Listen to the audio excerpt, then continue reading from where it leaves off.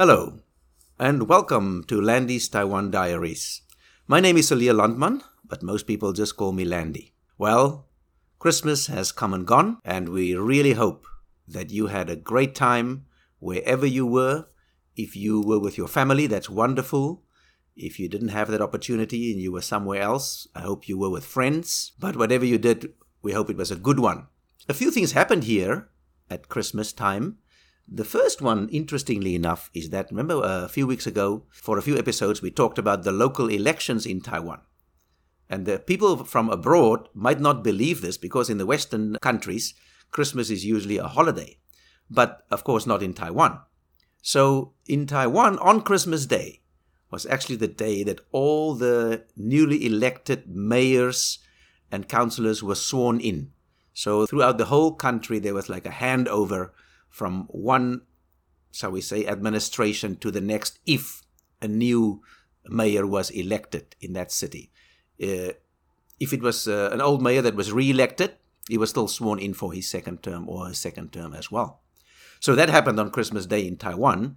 These people were all sworn in, and they are now up and running their new term. Now, another thing that happened this year in Taiwan on Christmas Day. Now, in Taiwan, Christmas Day is not actually a holiday. This year, because it was on Sunday, luckily the people were off, because there are many people who celebrate Christmas. In Taiwan, there's quite a few Christians, and they, of course, celebrate Christmas as a religious holiday. But even the other Taiwanese people who don't really believe in the religious side of Christmas, they also celebrate. Many of them have Christmas trees.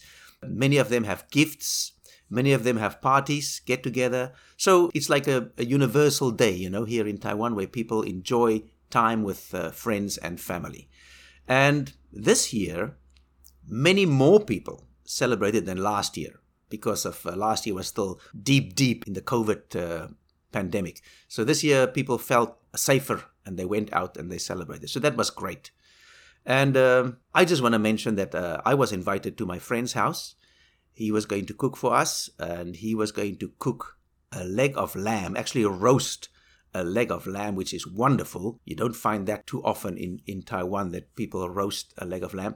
But we were invited over there, and just when I arrived, can you believe it, his oven broke. And I think on this podcast, I want to give a shout out to Brett. Well done with roasting that leg of lamb without an oven. He made another plan, I don't know what.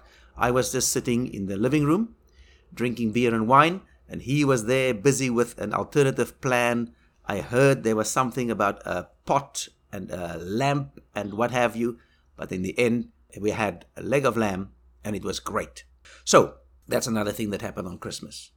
Another thing that's linked to that is that over the last the last month or so, after Taiwan opened its borders and scrapped the quarantine when you come back, things have slowly returned back to normal, shall we say, as far as traveling goes.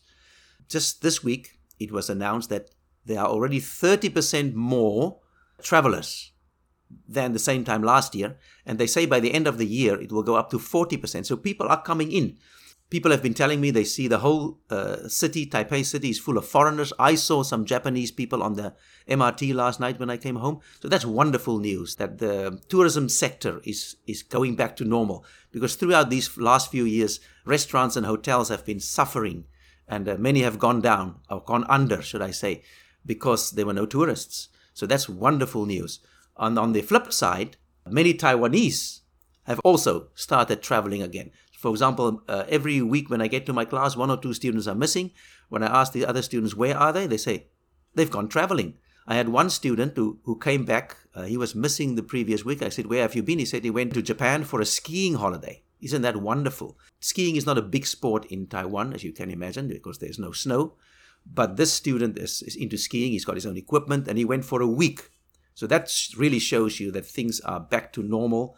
Almost back to normal as far as traveling goes. And that's good news. That's very good news for the people, just to have a normal life again and to live the way we are supposed to live, not in fear and locked up, but free to travel and to experience new things. All right, then another thing that I wanted to say at this stage is that we are now exactly between Christmas and New Year, right?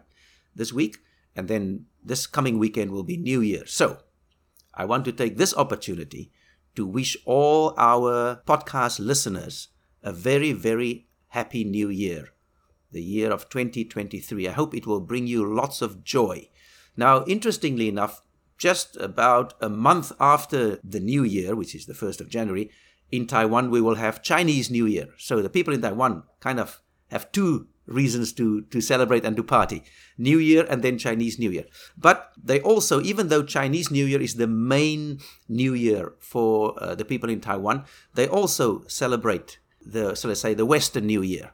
And this year, all these countdown places and parties and fireworks, they are all back, whereas they were missing for the previous few years when people stayed home and people were scared. So that is another great thing. So this weekend will be a great party atmosphere. I see the weather looks a little bit rainy, but let's hope it's not too heavy so that people can have a good time and really enjoy going into the new year.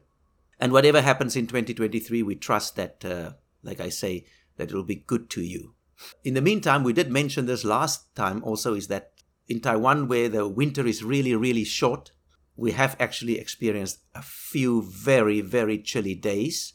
And as I'm sitting here in my room, which is usually a hot little room, it is actually quite chilly. And it's not often seen that I would wear a sweater and a jacket inside, but I am doing that now. But it doesn't matter wherever you are. Like I said in the previous podcast, if you are in the Southern Hemisphere, enjoy the hot weather. And if you are in the North, I'm not sure if the people in New York will enjoy the cold weather, because there's a terrible, terrible storm that has claimed many lives. And we hope that those people will soon be back to normal and get electricity back. But here in Taiwan, it's really chilly, but not unbearable. At least it gives the Taiwan ladies a chance to wear their winter clothes and their boots and their hats and all that stuff. All right. So now some news that might not be that welcome to you, and that is that this episode will be the last episode of Landy's Taiwan Diaries for a while. We started this podcast in the summer of last year, in the middle of the pandemic, because we needed something to stay busy, and that was a great chance. And we also wanted to maybe give somebody something to listen to while they are locked up at home during the pandemic. And the pandemic is now kind of going away finally throughout the world. Also, a variety of other reasons that we will not go into.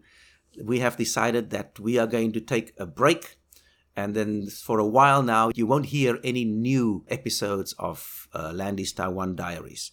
But if you miss us too much, we suggest that you just start listening from episode 1 again, because it's not like it's gone. It's still there on the internet. And if you really, really miss us, you can listen again and hopefully laugh again and enjoy again. But it will be the last new episode for a while. But keep your ear on the ground.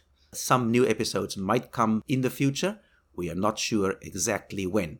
But when they happen, you will be there and you will hear it first. All right.